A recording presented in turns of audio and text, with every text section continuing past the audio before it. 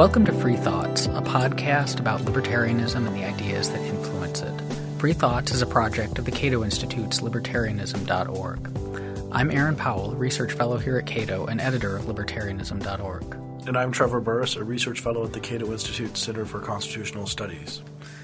Governments make laws and their citizens have a duty to obey them. Most people think that's so obvious that we don't even really need to discuss it. But is it that obvious? A duty to obey is a rather powerful thing, after all, so it makes a lot of sense to try to figure out where it comes from and how far it reaches, and if it even exists at all. Governments certainly want us to obey them, but what sort of arguments are there for why we should? Joining us to discuss this fascinating and controversial topic is Jason Brennan, Assistant Professor of Strategy, Economics, Ethics, and Public Policy at Georgetown University. Jason's the author of 3 books, Libertarianism, What Everyone Needs to Know, The Ethics of Voting, and with David Schmitz, A Brief History of Liberty. He's also a regular contributor to the blog Bleeding Heart Libertarians. Welcome to Free Thoughts, Jason. Thank you very much. So I thought before we plunge into this topic, we should begin with just what we're talking about when we say a duty to obey, and specifically a duty to obey the law. Like what is that a duty to? Because it seems there are a lot of things that are illegal, like theft and murder. Mattress tag ripping. Yeah, that's probably not a good example for this particular question. So let's stick with theft and murder. That I don't do those things, and they happen to be illegal, but I don't not do them because they're illegal. It's not like if they weren't illegal, I would go around doing them. So I have this, and I don't do them because I have a moral duty not to do them. So I'm following that moral duty, and the law is piggybacking on top of it. So are we distinguishing then this duty to obey the law from morality, and if so, how? Yeah, well, the duty to obey the law is supposed to be a duty within morality, but it's supposed to be something like you have a moral obligation to obey the law. But when we're talking about there being a duty to obey the law, we mean the idea that you have to do something because the law says so. So suppose I say right now, I, Jay Brennan, hereby command everyone on earth to fulfill all of their moral obligations. Now, by hypothesis, people should do what I said, but they don't have to do it because I told them to. I'm just here. It's not because I commanded it that they have an obligation. It's simply that they have pre-existing moral obligations to do certain things, and they should do them because of those obligations. So similarly, if the government says, you can't kill people, we're going to throw you in jail if you do, that doesn't mean that's the explanation for why you can't kill people. You have a pre-existing moral duty not to kill people. So if I suddenly, as we're sitting here, get a notice that it's become legal for me to kill anyone I want, that doesn't change things. I still have an obligation not to kill people. So we're talking about there being political authority. What we mean by that is a power that governments supposedly have to create obligations where there weren't any. So something like that might be like you weren't obligated to pay 40% of your income in taxes, but then they command you to, and it now becomes a duty of yours because they commanded you to do so. So some features of this, too, to understand what really is going on here with authority are things like people, when they assume that there's government authority, they're assuming that, generally speaking, most citizens in a country have a duty to obey the rules of their government, that states have authority over a particular group of people. So the United States government has authority over me, but Canada's government doesn't. And likewise, like the United States government doesn't have authority over Canadians, but the U.S. government, the Canadian government does. That the state's the ultimate authority here. There's no higher power or decision maker, and that within a large range, the state's authority doesn't depend upon the specific things that it commands. So it seems that this may strike people as an odd question. It's sort of assumed, I think, by most people that we have an obligation to obey the state and that it's wrong to not pay your taxes, possibly 2 different types of wrong, but at least in some sense wrong. But, of course, modern political philosophy began mostly with a discussion of why is there a state at all? It didn't treat political authority as obvious, and Locke and Hobbes are 2 that I'm particularly thinking of. And now perhaps we do think of it as obvious. And is that a problem? Should we be thinking about the legitimacy of the state as a consistent problem with political theory? Yeah, you're right. It is one of the oldest questions in political philosophy. I mean, even going back to, say, Plato's The Crito, he's talking about this issue. So you're right that most people assume that there's an obligation to obey the law, but on its face, it's actually kind of a puzzling obligation. Where does that come from? And this will surprise a lot of people, but most philosophers advocate having a state. Most political philosophers think we should have a state. They think we should have a more extensive state than most of your listeners think we should.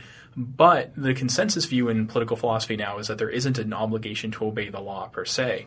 So to kind of show you why that might be puzzling, I'll use a thought experiment from Michael Huemer on this. He says, suppose that you're living in a village and you take it upon yourself to lock up people who violate other people's rights. And you do this for a while, you end up making people's lives better as a result because you get rid of the criminals, and then you go up to your neighbors and say, hey, it cost me a lot of money to keep these people in bars. I demand that you give me $500. Mm-hmm.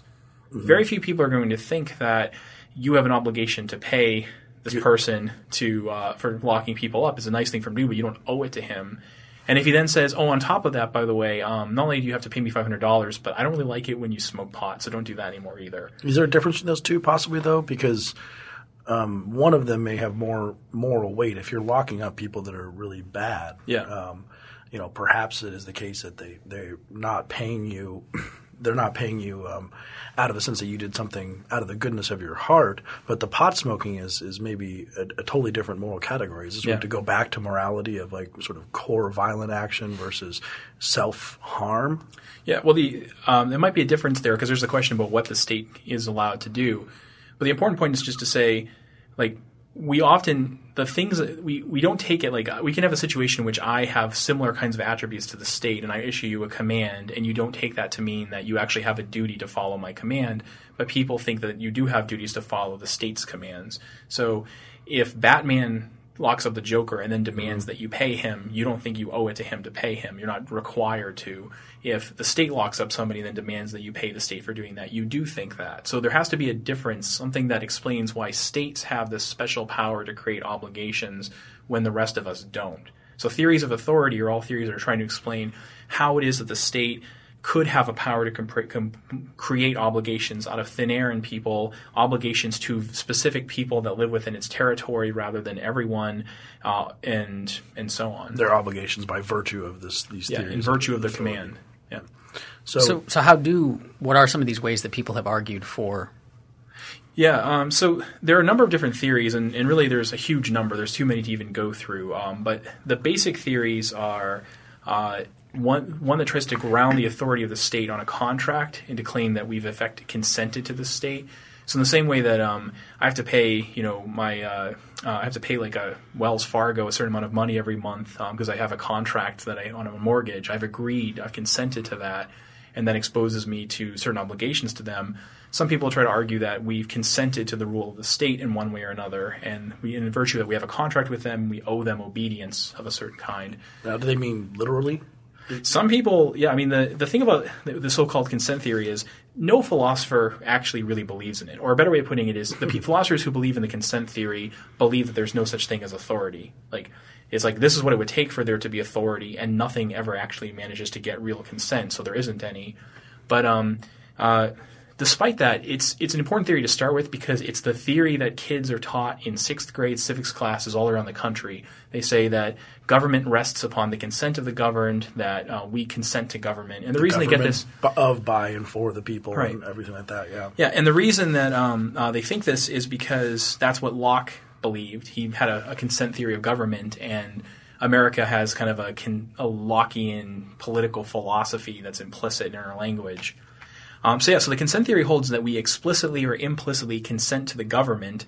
And so one version of this will say something like Locke actually had this really kind of crazy idea that what happened was years and years ago, people literally made a contract with rulers to protect them. And then the reason that we, like the people who follow afterwards, because we weren't part of that contract, the reason that we are obligated to obey the state is because there's basically a restricted covenant on all of our property. We're successors in interest in the legal sense. Yeah. That's right. And that can't be right. I mean, David Hume made fun of that years ago, and he said that's just, historically speaking, that's utter fantasy. What actually happened was you had a bunch of people conquering one another and seizing things by force. There wasn't any actual original contract.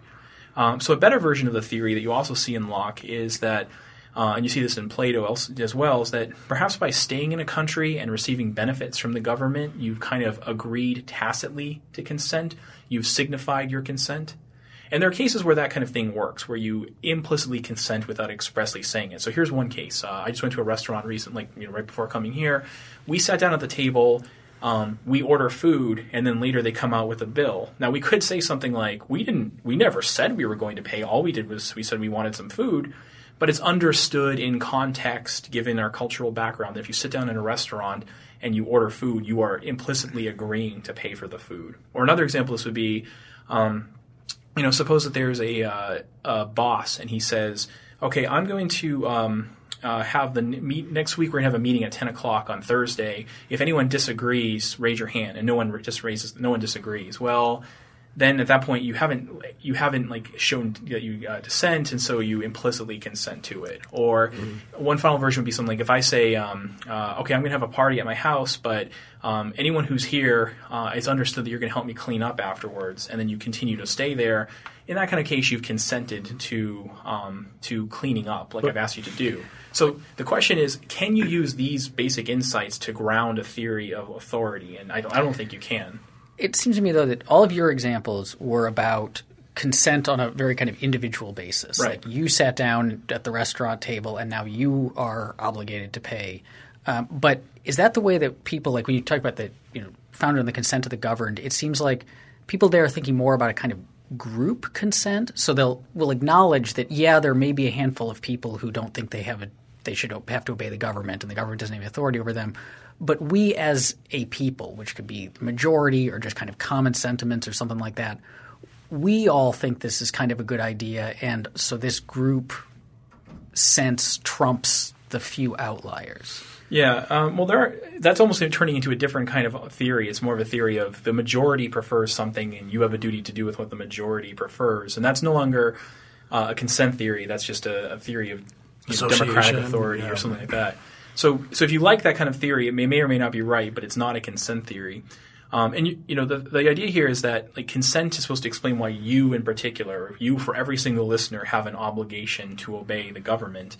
So the problem, it seems like we would first have to look at the costs of exit. That would be necessary. Would we examine either your house party example or the restaurant example? If the restaurant built a wall with spikes around it, and they're like, well, you didn't leave.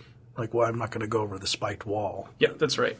Yeah, and so David Hume had a kind of similar criticism of it. He said, people claim that you implicitly consent to government because you don't leave. But the problem is it's incredibly costly and difficult to do so. You have to give up a bunch of stuff that you have a right to. Most people simply don't have the means to do so. So he has this thought experiment where he says, imagine that you've been kidnapped and placed upon a boat. And you wake up, and then the captain says to you, well, if you're going to stay on the boat, you have to obey my commands, but otherwise you're free to leave. And free to leave means you jump into the ocean. Clearly, you don't really consent to stay there. Or if I say to you something like, okay, we're going to have a meeting next week at 10 o'clock, and if you don't agree to that, just chop off your arm. Mm-hmm. That's how you signify that you don't agree. I've imposed a really high cost for what it takes for you to express dissent, so we're not really going to count that as consensual when you come. So the problem with hypothetical or with the implicit consent thing here is governments control all the land. You can live in the ocean. You can live in Antarctica. You can go try to hide in a cave somewhere. But pretty much saying that you implicitly consent to government is like saying that because you chose not to die, you agreed to the rule of the government. Yeah. The situation is kind of like if one more metaphor. Suppose we have a woman and a bunch of men say to her, we're going to force you. You have a choice. You can die of starvation. Or you can marry one of us, but we'll let you choose which one of us you marry. Well, if she chooses Bob over Eddie, I guess she in some sense agreed to marry Bob over Eddie, but she didn't agree to be married as opposed to not be married. Mm-hmm. And that's the situation that we're in. Governments, we don't have a choice except by dying to avoid the rule of a government, so we don't really consent to a government. So either jump in the ocean or move to Antarctica. That's pretty so bad. How long does consent – even if we do consent, mm-hmm. Is that a once it's on, it's forever sort of thing? Like if we all got together, like the three of us decided to form our own little state and we signed a social contract, then am I stuck with that contract for the rest of my life? Or it seems like there ought to be ways where one could back out of it. Right. Yeah, one question is, if it were a contract, is it a conscionable contract? It does seem like in the same way that if someone's really desperate and I say to him, I'll save you. I'll bring you. You're drowning, and I'll bring you to shore if only you agree to make me your ruler from now on. We don't necessarily think we're supposed to enforce that contract. But then suppose even it's not an unconscionable contract. If I start acting really badly as the other party and I don't discharge my obligations, it wouldn't be a valid contract anymore. There's a point at which I've breached my obligations. And there were Supreme Court cases, one of them was Warren versus District of Columbia, where people sued the government claiming that it hadn't protected them when it was supposed to. And the U.S. government's official response was, we don't actually have an obligation to protect any particular individual. We don't owe it to you to do that. The government's duty is only to the public at large. But the problem there is then if that's the case, then it's not clear why any individual, owes a duty to obey the government. If they can't enforce the corollary obligation. Yeah, exactly. There's no corollary obligation. It should just be that the public at large owes it to the government to obey it, but not you and not me and not anyone here listening. So, yeah, even if there were some sort of contract, you would think that like literal normal contract law would apply here. And if the government abrogates its obligations, that would release you at some point. But no one who actually advocates the idea of government authority really thinks that. So this is why the consent theorists tend to think that there's no such thing as government authority. Yeah, that's right. So when I said that there aren't consent theorists, what I just mean is if you are a consent theorist, you don't believe in government authority. You have to think that doesn't mean you're an anarchist. You might think that it's okay for governments to exist and create laws and enforce them, but you don't think that people have a duty to obey those laws because they're laws. So the consent theory, if you're taking an introductory political philosophy course, you'll probably go over that first and you'll quickly see what's wrong with it. And then you move on to the other theories that are supposed to make up for the problems of it. But consent can help us figure out how to live in small communities possibly, or how to figure out what to have for dinner. That's a consent theory, but just it doesn't create states and political obligations. Yeah, that's right. Yeah. Right.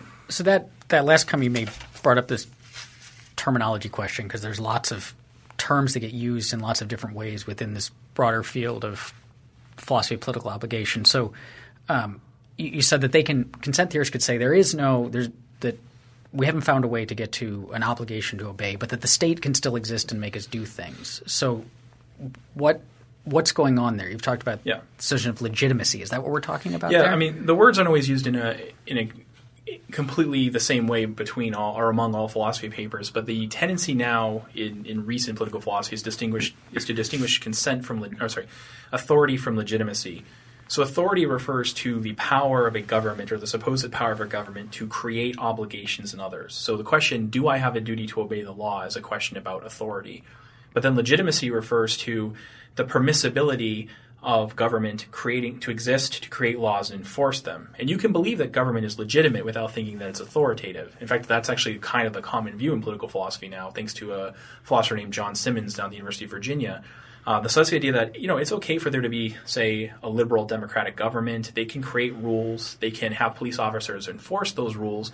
But you as a citizen don't have a duty to obey those rules. And you could also believe in the opposite. You could be a different kind of anarchist. You could say, I don't believe in legitimacy. Let's say you're a pacifist. You might believe that no one can ever use violence under any circumstances, so you don't think anyone can ever enforce any rules, but you still might think that there are groups that can create rules that other people would have a duty to obey.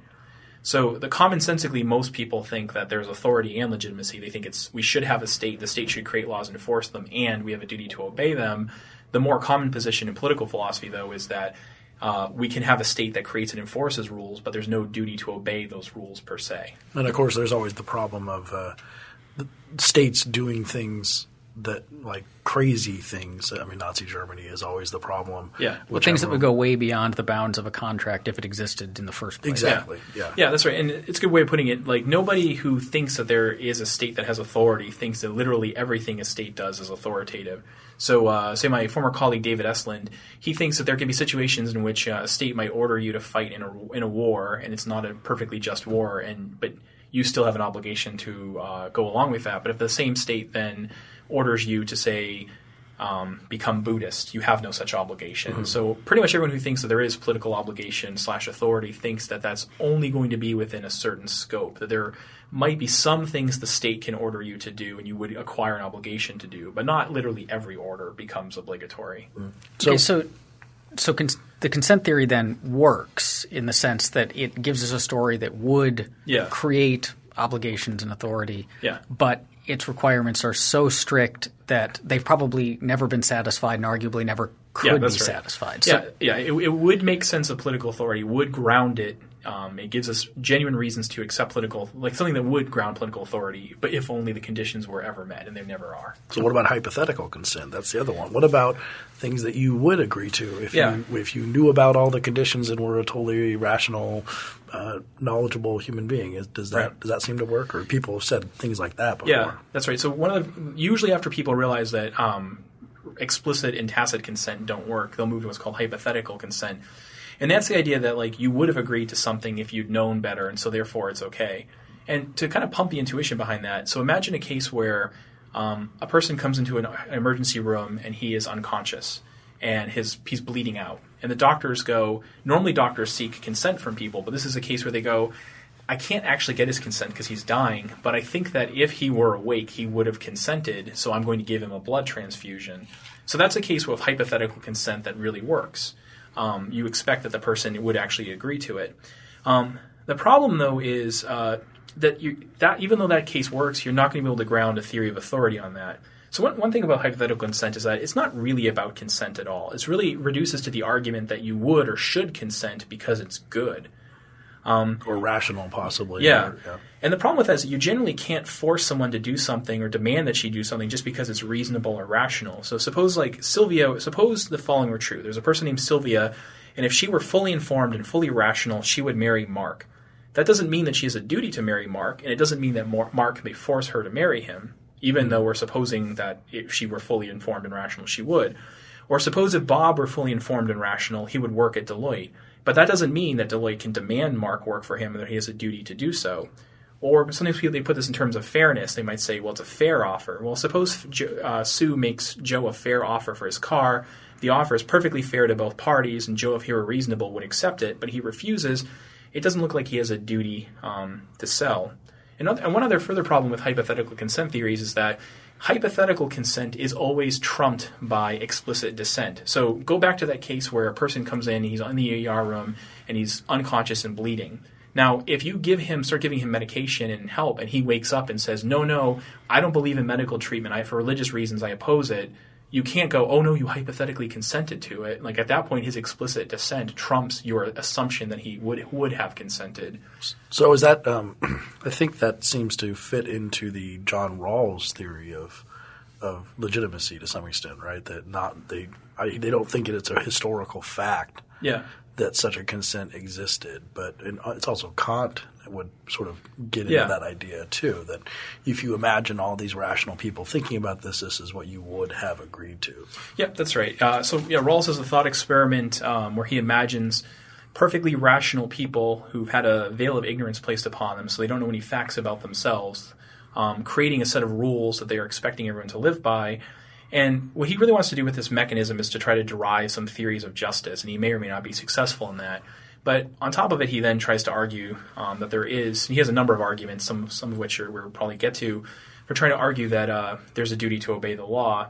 But again, it's like the fact that somebody would have agreed to something if they were fully rational doesn't yet show us they have a duty to. I mean, and just to take one more kind of vivid example, because it's a case where people are definitely going to agree to, if Bob can sort of give evidence to Sue that Sue, if you were really fully informed and fully rational, you would have sex with me right now. Mm-hmm. She doesn't thereby acquire a duty to have sex with him, and he certainly can't force her to do so. So hypothetical consent, whatever is to be said on behalf of it, it doesn't get you everything you need to ground an obligation or to ground the rights of government to do what people want it to. What about the argument that most of us go through our lives without ever being in a position where we articulate consent or lack of consent to the government. We're not asked on a weekly basis or when we reach the age of 18 or whatever. Right. But what about the argument that even though we haven't explicitly consented or dissented, we still have, through the course of our life, undertaken actions that look an awful lot like consent. In the same way that, for example, if we're going to have a meeting next week at 10, anyone who disagrees raise your hand. No one raises their hand. That not raising your hand is an act that signifies consent. So maybe me, the one that comes up is like we use the roads in the public school system and all these other things. So we've consented. Yeah, that's supposed to be a version of the tacit consent argument that we were talking about before. And the problem here is, look, it's clear that I have accepted certain benefits from various states, and I've used public goods, I've received public education, I drove in on a public road coming here. So, have I consented to these things? Well, the problem is, again, like I do have the choice in the sense that I could go be a hermit. I could go be a hermit in the woods and never interact with human beings again, at very great cost to myself, and I'd probably die if I tried to do that. And I'd lose everything I'd have a right to.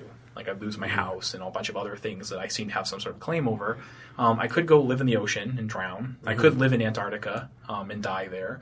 Or I can live in a particular country. Now, some people like me are relatively privileged. I had an opportunity to move to Australia, so I could have, in a sense, chosen one country rather than another. So you might say that I've at least agreed to live in America as opposed to Australia. But I haven't thereby agreed to live under the rule of any particular country any more than, going back to David Hume's thought experiment, that guy on the ship has agreed to stay on the ship. I mean, if you want to expand that out, say, imagine we kidnap a person, we put him on a boat in the middle of the ocean, and he wakes up and the captain says, if you want to stay on the ship, you have to obey my rules. And it turns out there's 40 other very similar ships nearby. So he could, I guess, hop onto a new ship and obey the rules there. But it's clear he hasn't agreed to be on a ship. He might agree to be on one ship rather than another, but he hasn't really consented to be on a ship. And there's also the interesting aspect that is not often commented about, that when the state starts crowding out alternatives. So, for example, you used education, so therefore maybe you consent to this. Yeah. But how does that work in a state like Germany, for example, that makes homeschooling illegal, right, or crowds out any other competition? Well, this looks like a kind of monopoly in the market sort of thing. If you're like, well, there's only one cable provider and you're using it, so you must like it. Yeah, to some extent. I mean, I think that happens a lot. The same thing happens. Jason brought up the obligation of police or to protect you, which has come up a lot. And they say we don't have this obligation, and then in some places we're going to make owning firearms illegal. I mean, all these things have this weird scent where it's like, well, you're consenting. And this goes into the next theory, which is kind of, I think, the gratitude type of theory, that you didn't build that. Like you're using things and you should be happy about these people who supplied you with things, which has been a pretty high currency recently with Elizabeth Warren and everyone else. Is there a gratitude theory of political obligation? Yeah, there's a number of theories here. I kind of think they're all variations of the same one, and they're grounded in ideas of gratitude or reciprocity, or that we associate with other people and we kind of benefit from them, and then we acquire obligations in light of that. Now, first of all, to begin with, I think we do have positive obligations to one another. Like, I think we sometimes owe each other charity, that we sometimes owe each other rescue, and not just in special cases like what I owe to my children, but even to strangers, I think we can have positive obligations. So I'm not denying that there are positive obligations. The question, though, is whether any such positive obligations can be used to ground a theory of authority, and I guess I don't think they can. So the idea behind a gratitude theory here is that if we benefit from someone or something, you can, under some cases, owe that person gratitude. And a closely related idea is reciprocity, which is that if someone does something for you, a favor, you can sometimes owe that person a favor in return. And those ideas, I think, are correct. You do often owe people gratitude. You should call your mom up and say thanks, probably. Depends on what your mom was like, I guess. And if I drive you to the airport out of the goodness of my heart, then you should at some point do a favor for me back in turn. But the problem with this is it's not clear how you can ground a duty to obey the law on those things. So, for example, suppose my mother was a good mom. She was a good mom, actually. She says, and then she calls me up right now and says, Jay, I demand that you not smoke pot, and I also demand that you pay anyone who works in your business $10 an hour minimum as a way of showing gratitude towards me. Now, I owe her gratitude, but just because I owe her gratitude, it doesn't mean she can impose these obligations. Or suppose she says, Jay, I was a good mother, you kind of owe me some thanks, so what I want you to do is attack my neighbors for me. I think they're bad people and they're doing horrible things. Will you go attack them? Yeah. That doesn't follow that I have an obligation to attack them just because I owe her gratitude. So I owe her thanks, but I don't have a duty to obey any of those commands. In addition, so in order for this theory to work, you have to show not only that you owe the state gratitude, but that the way you discharge this duty of gratitude is to obey its commands. And that doesn't work in any other, like the cases that are meant to motivate the thought in the first place, it doesn't work. So it's not clear why it would work for the state. In addition, one other further problem with reciprocity and gratitude type arguments is that they have a hard time with specificity. So I grew up in Tewksbury, Massachusetts, and Hudson, New Hampshire. the townspeople there paid taxes and educated me, and I benefited a lot from their roads and so on. So a large part of my explanation for how well I'm doing has to do with the things that the good people of Hudson and Tewksbury provided for me. So if the gratitude theory if it were going to work at all, or reciprocity theory, if they're going to work at all, it might help explain why I would have special duties to the town of Tewksbury or the town of Hudson. Or alternatively, if you want to talk about the standard of living that I enjoy now, and other kinds of opportunities available to me, I'm depending upon people all over the world, not just people, but governments all over the world. Part of the reason that I can drive the car that I have has something to do with policies the Japanese government made at some point. And so if I owe thanks to people, I might owe thanks to almost the entire world. So gratitude and reciprocity don't explain why we specifically owe an obligation to obey the laws of our particular nation state that we happen to find ourselves in. It's more plausible that we have these obligations to everybody or to a much more constrained group. Well, it also doesn't seem like, as we talked about before, you could get some sort of authority, but it doesn't tell you exactly the scope of that authority and where you get it from. I've heard this. Like I said, this argument has gotten more play in casual policy arguments, and libertarians often get attacked for being like, well, it's so nice that you drove here on public roads, went to public schools, so you can stand there and talk about how these things aren't very good, that you owe gratitude and some sort of duty. Yeah. And what you get from that, though, is a question of, well, where does that end? Right. What is there a scope of my obligations that end? Can you take all of my money or none of it at your discretion simply because I used your roads and your schools? It also creates kind of the weird situation that, these arguments are often used to advocate for growing government. When Elizabeth Warren made these arguments, she wanted government that was bigger than it is now. And that seems weird to say, like, okay, I've given you stuff in the past, therefore you have a duty to obey me. And one of the things you have a duty to obey me in doing is taking more stuff that I'm going to give you, which then creates an even greater duty that I can kind of just use my authority to pump my authority. Right.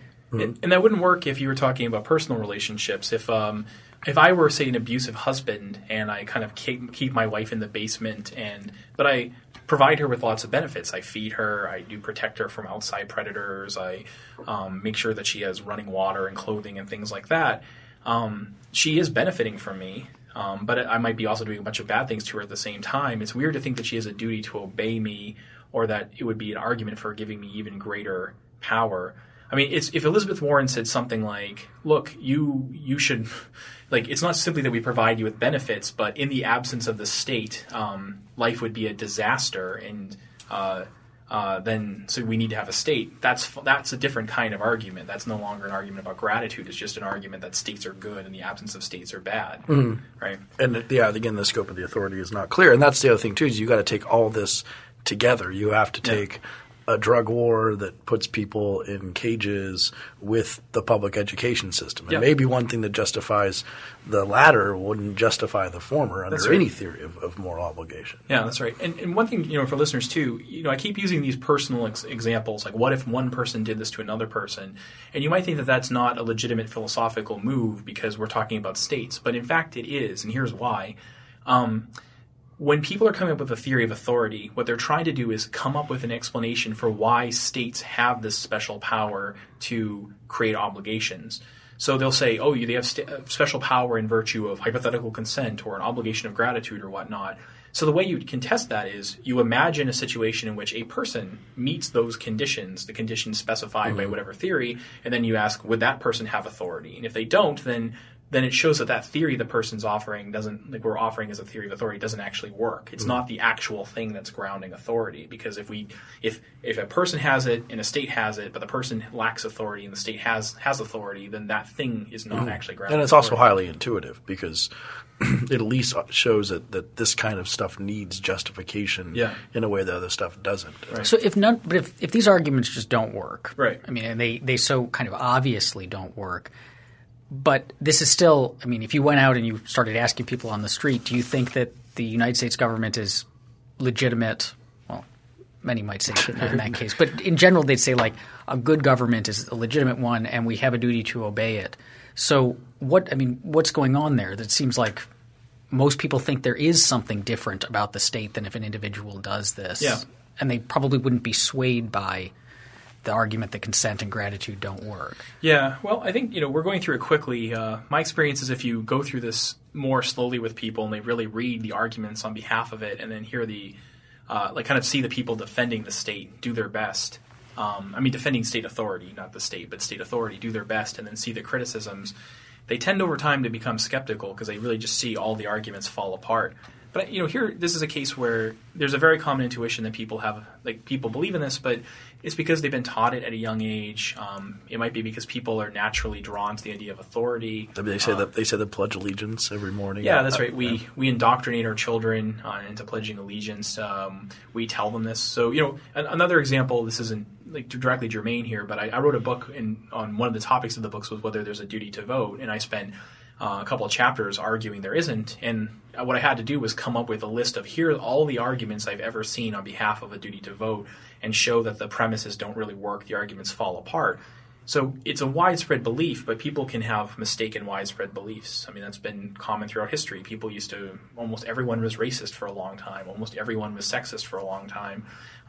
So now we're in a situation where almost everyone believes in state authority, but if they have good grounds for believing in it, we don't know what their grounds are. But I think that if you actually went to the man on the street and asked them, even if you could convince them, and maybe this is true of the philosophy crowd too, even you say, okay, let's go through this, and we say, okay, there's no such thing as political authority, at the end of the day, they'd probably be like, yeah, but, I mean, anarchy is going to be really awful. Yeah. So we need to have a state for the consequences of the state, which is maybe what I've always said, and I know Aaron has said this too, that I'm pretty convinced by philosophical arguments for vegetarianism, but meat's really good, and it's just a sheer weakness of will for me that's unable to overcome that. Or I think you frame it, you say, look, that there may be a moral case against the state, but the enormous harm that would result from not having a state, say, would itself be – and it's a preventable harm. We could simply have a state and violate these particular moral rules, and in doing so we would prevent this huge harm. So not preventing that harm is itself a greater moral evil. So is that a theory of authority? Yeah, well, if you're saying if life would be really awful in the absence of a state, that's a reason to have a state, if that's correct. But it doesn't yet imply that there's authority. Mm-hmm. Authority is not – what you're talking about is a legitimacy. Is it permissible for someone to create a monopoly on the use of force and to create rules and enforce them? The answer to that might be yes. But authority is the question, well, when they create the rules, do you have a duty to obey them simply because the person commanded you to do so? And so today we've just been talking about that second half of it. Is there a duty to obey the law? Mm-hmm. So the position I'm talking about here, it's what John Simmons calls philosophical anarchism.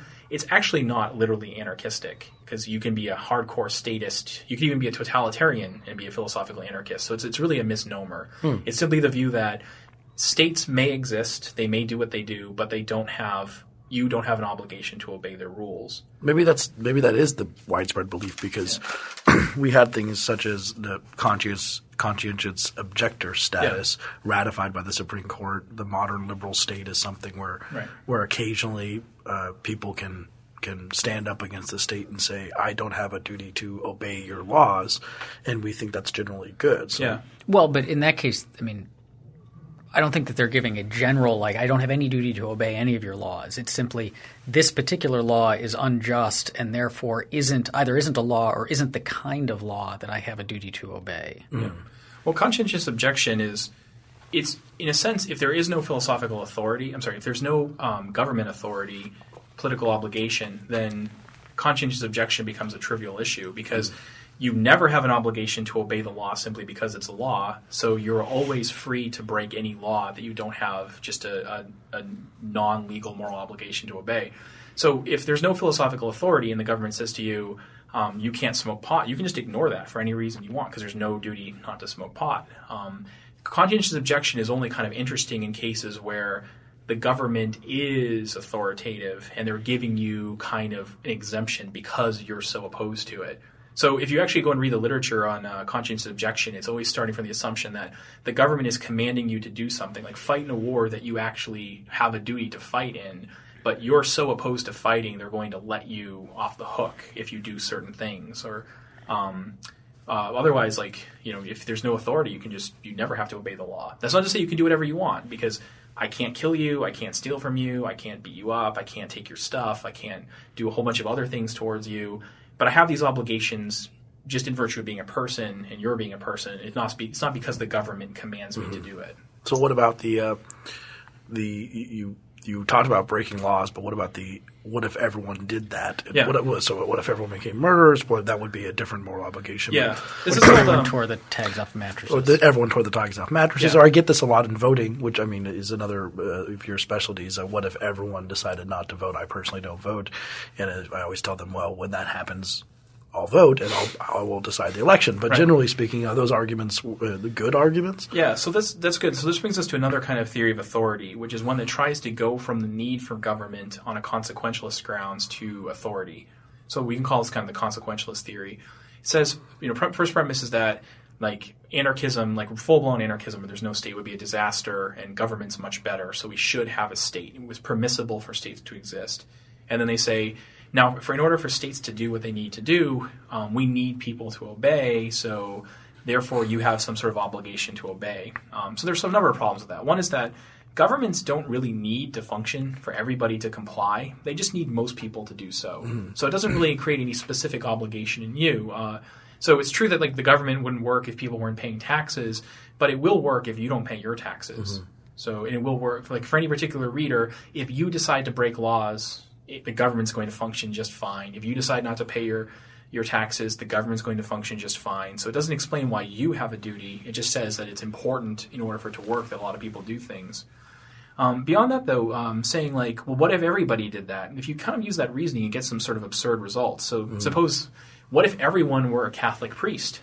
Well, then the human race would go extinct, and that would be terrible. So therefore, no one can be a Catholic priest. Doesn't follow. Or what if no one... Like if I say I don't want to be a farmer, and someone says, well, "What if no one decided to be a farmer? We'd starve to death." Yeah. But it doesn't follow that I have to be a farmer. And then also sometimes, like, what if everyone did that? You actually get the right result. Like, what if everyone decided to break bad laws, like conscription laws for unjust wars? Yeah, that would be great because then we wouldn't go to war. Or the Holocaust is the example we can always bring up. Yeah, so that'd be a good thing if everyone did that. Yeah. So I mean, what are the things that people are worried about? So what if everyone decided to murder? Well, you can't murder independent of whether the government commands you to. If the United States tomorrow, as in a recent movie called The Purge, which I've heard is very bad, I haven't actually watched it. In the movie The Purge, the government, I guess, says for half a day a year, everyone can commit any violent crime that they want. Now, from a moral point of view, that doesn't change anything. If the government tomorrow says from 12 a.m. to 12 p.m., you may murder anyone you like, you still can't murder anyone you like. You have a moral obligation not to kill people. They say you can steal whatever you like. You still have a moral obligation not to steal. So saying that there's no duty to obey the law doesn't mean that there's a moral free-for-all. And you still have whatever other moral obligations you have. It just means that you don't have an additional set of obligations to obey somebody's commands. Mm-hmm. So where do we get with this? If we've gone through a bunch of these arguments and seen that many of them are failing, and as you've said, that's pretty widely agreed in the philosophical, political authority community. Well, some listeners may say, well, this is just a pie-in-the-sky discussion about, the philosophy of the state. It doesn't have a lot of real-world application. Right. Does this have any sort of policy application for the way we should talk about things as libertarians? Yeah, I think it has actually rather important implications for your day-to-day life, including some that people will be uncomfortable with. So I'm writing a paper right now. It's bound to be controversial, but the paper has a set of thought experiments that go like this. Imagine a set of circumstances in which you and I would agree, like just commonsensically if you're watching in a movie, that it's okay for one person to use force against another. Like, so a guy walks into a movie theater and starts shooting the patrons. Is it okay to shoot that guy to protect everybody else? And everyone's going to say yes, unless you're a pacifist, yes. Come up with a list of things like that. So you have people who are perpetrating injustice against you or others, and we think it's permissible for you to stop that person using violence, perhaps even deadly violence. Now come up with a similar set of circumstances that are almost identical in every respect, except now the perpetrator is a government agent doing the same thing. Now, if authority exists, that explain, like, so they ask, well, if it's okay to kill the bad guy when he's shooting up people, like if it's okay to kill the guy who's shooting up a movie theater in order to protect the innocent people, is it okay to kill those cops in New Mexico who were shooting at the minivan a couple days ago with the kids full of it? if authority exists, if governments have authority, it would explain why there's a difference. But if they don't have authority, there might not be any difference between those cases. So that you can get pretty radical results. But maybe a more mundane thing is just people are often doing things because they think they have to, because the government told them to do so. If there's no such thing as authority, then you just ask, do I have an obligation independently of the government to do this? Like, so murder people. You can't murder people regardless of what the government says. But on the other hand, should I refuse to smoke pot because the American government told me not to? Well, if it doesn't have authority, you can just feel free to ignore that rule. Without moral compunction whatsoever. You shouldn't feel bad about it. There's no moral compunction. Your disobeying the government when you smoke pot is the same thing as disobeying me, Jay Brennan. If I say, everyone listening, you're not allowed to smoke pot, you can just ignore me. I don't have any authority over you. If government has no authority, you can feel free to do that too. It might not be prudent because they might catch you and beat you up and hurt you, but you have no moral duty to do it. So what it means is that rather than having conscientious objection, you can just break any law that is wrong. Any law that is requiring you to do something you don't have an independent duty to do, you can break whenever you want. So John Simmons' book, Moral Principles and Political Obligations, which is on our recommended introductory reading lists on libertarianism.org, came out, a quarter of a century ago, roughly, and is recognized as kind of like decimating the arguments for authority. Yep. So we've had this quarter century since then, and we've been very critical of the various arguments, but has anyone come up with anything good in that time? Are there any arguments that maybe don't ultimately work but get a lot closer than the ones we've talked about so far today? Yeah. There has been good work. So I don't think anything's convincing. I don't think any of these arguments actually succeed, but there have at least been people who are trying to get around the problems he's identified. So there's a guy named Joseph Raz who has arguments that have to do with grounding authority on the thought that some people know better than you. So you obey the government when obeying it helps you achieve the goals that you had anyways. That's a really dumbed down version of it. I think that problem is going to end up – his argument is going to end up looking very much like a hypothetical consent argument and going to have some of the same problems. But this is like a technocracy gets to rule your life type of answer? No, not that. He's a liberal. But just where's authority coming from? It has to do with the epistemic authority of government. But that's what the people who really know how to get stuff working have authority over. Right. Yeah. David Estlund has an argument on behalf of democracy, and there are all these kind of democratic arguments where they're trying to say that you can have an obligation to kind of obey majorities and then use that to kind of ground the authority of at least democracies, if not other kinds of governments. Kit Wellman has actually a book debating John Simmons, where he has kind of a Good Samaritan type argument where he says, well, we have an obligation to rescue one another and avoid emergencies.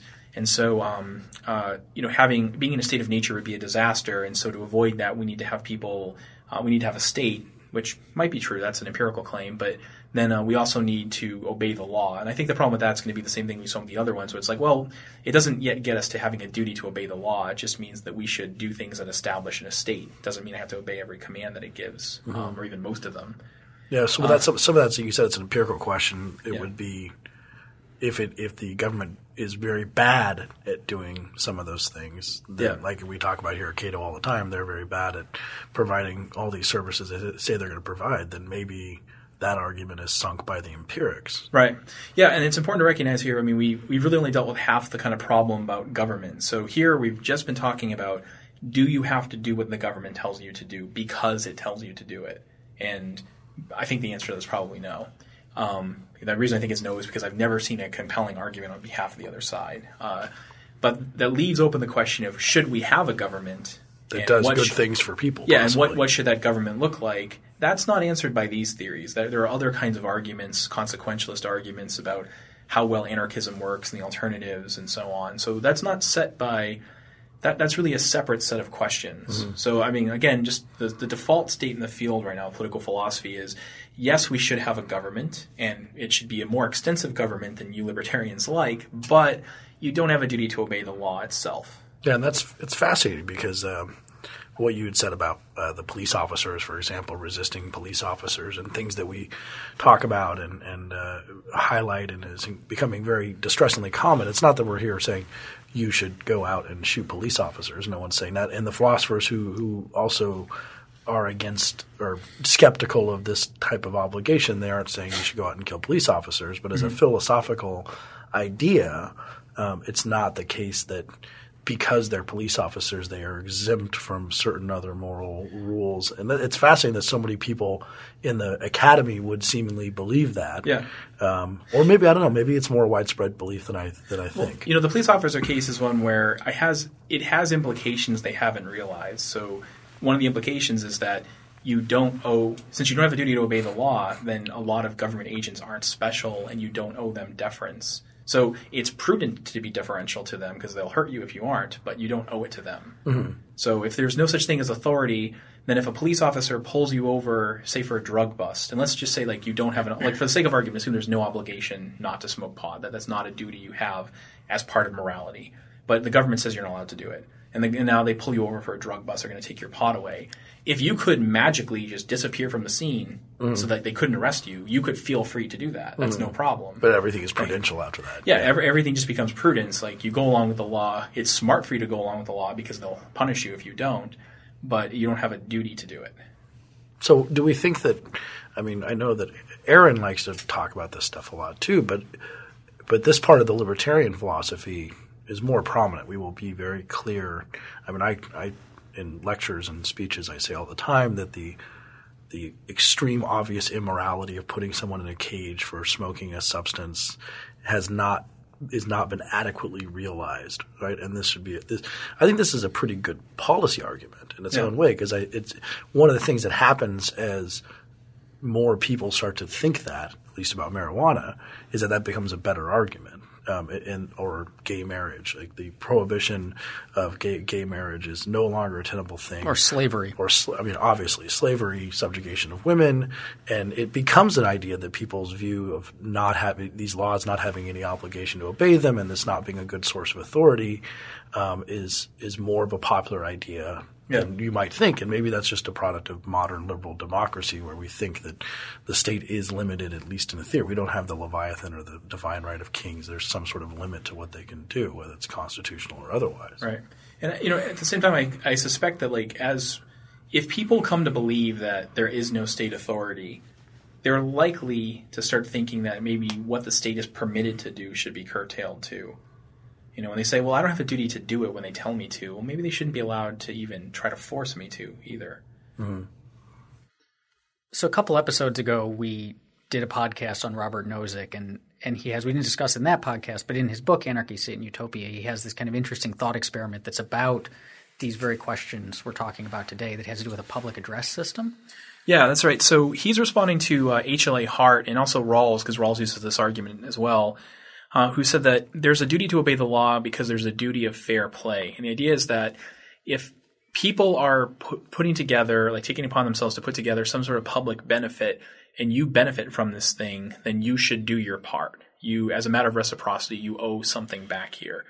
So he has a simple thought experiment. He says, imagine that you're living in a town and the villagers and the other people in the town get together and create a public address system where every day somebody gets on and they start telling funny stories. They might sing songs. They might play old records. They might bring in comedy. Who knows what they do?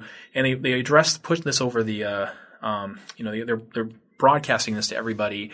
And let's say you even enjoy it, but you didn't agree to it. They just decided to take it upon themselves to do it. So then after 138 days, they come to you and they say, okay, it's your turn. And now you have to spend the day broadcasting whatever it is you want to do because we benefited, so you have to benefit us back in turn. That's a case where it just doesn't – Nozick says it just doesn't seem like I owe that to them. It doesn't seem like I have a duty to participate just because I benefited from it. Like I might prefer that it exists than it not, but it doesn't mean that they can make me do it. And this is actually kind of a general problem with reciprocity.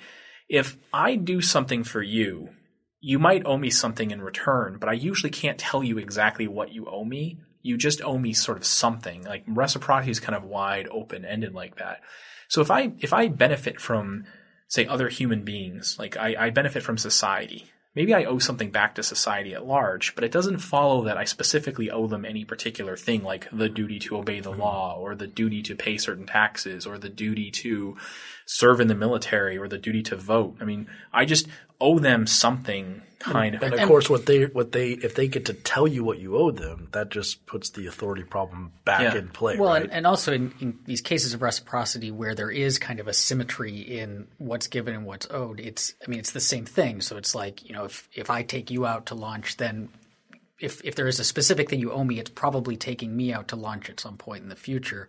Whereas it means it doesn't make any sense as an argument that I got schooling or whatever, so what I owe is taxes, or I might owe like schooling to other people. Yeah. I mean, my general view is if you have a debt to society, you pay it back by the following test: is the society better off with you than without you over the course of your lifetime? If the answer is with you, you paid whatever debt you had. If it's without you, then you probably didn't pay whatever debt you had. But you can pay any sort of debt all sorts of ways. So some people pay it one way, some people will pay it another. There's no particular thing you have to do. And even when we're trying to get this to a duty to obey the law, it's not clear I benefit from other people obeying all the laws. Like I benefit from other people not killing people, but they have a pre-existing moral obligation not to murder one another. So that's not the reason why I'm not supposed to murder people. I don't see how I benefit from other people, say, obeying conscription. Driving on the right side of the road. Yeah, this is a good example. I'm glad we brought this up. So when we're talking about there being pre-existing moral obligations, there can be cases where you have a duty to kind of comply with a well-functioning system, like institution, and that sounds almost like a duty to obey the law, but it's not quite. So imagine this. We have a place where there's no law, there's no government, there's no enforcer of rules. It just happens to be the case that people drive on the right side of the road rather than the left. That's just kind of the convention. You should go along with the convention because you're going to hurt people if you don't, right? So you have a duty not to harm, and you should go along with the convention because if you don't do it, it's going to mess up other people and harm them. So that's where that kind of thing comes from. But are we just saying that you could drive on the left side of the road and avoid harm if you were a very good driver? So are we talking about the likelihood of harm? I mean, that whole thing could happen and no one could get harmed. Yeah, I mean, there could be cases where, like, if you knew for sure that no one's going to be on the road. You're omniscient and no one will be on the road. Then it's not clear why you have any obligation not to drive on that side. Now, but in normal cases, if you just take it upon yourself to drive on the wrong side of the road, you're imposing a pretty high risk upon other people for all you know. So you shouldn't do it. But here it's a pre-existing law-independent obligation to avoid harming people, and it turns out giving a social convention that people have in order to avoid harming them, you need to drive on one side rather than another. If the fact that the government makes a law or something doesn't really make a difference here. It exists independently of the law. So for example, facilitate the collective action problem. And you can illustrate this by suppose in the United States we drive on the right hand side. Suppose the government right now announces everyone has to drive on the left. They did this in Sweden. Yeah. But now imagine that nobody actually everyone. The government announces everyone has to drive on the left, but people didn't hear the law, and they all continue to drive on the right. You should continue to drive on the right. You shouldn't do what the law says. You should do the thing that actually is functioning. So that comes close to sounding like a duty to obey the law, but it's not. It's actually just a duty to avoid harming people. So I want to thank Jason for joining us today, and I want to thank you for listening. Free Thoughts is a project of the Cato Institute's libertarianism.org and is produced by Evan Banks. If you have any questions about today's episode, you can find me on Twitter at @ARossP. That's AROSSP. And you can find me on Twitter at TCBurrus, TCBURRUS. And visit us on the web at www.libertarianism.org.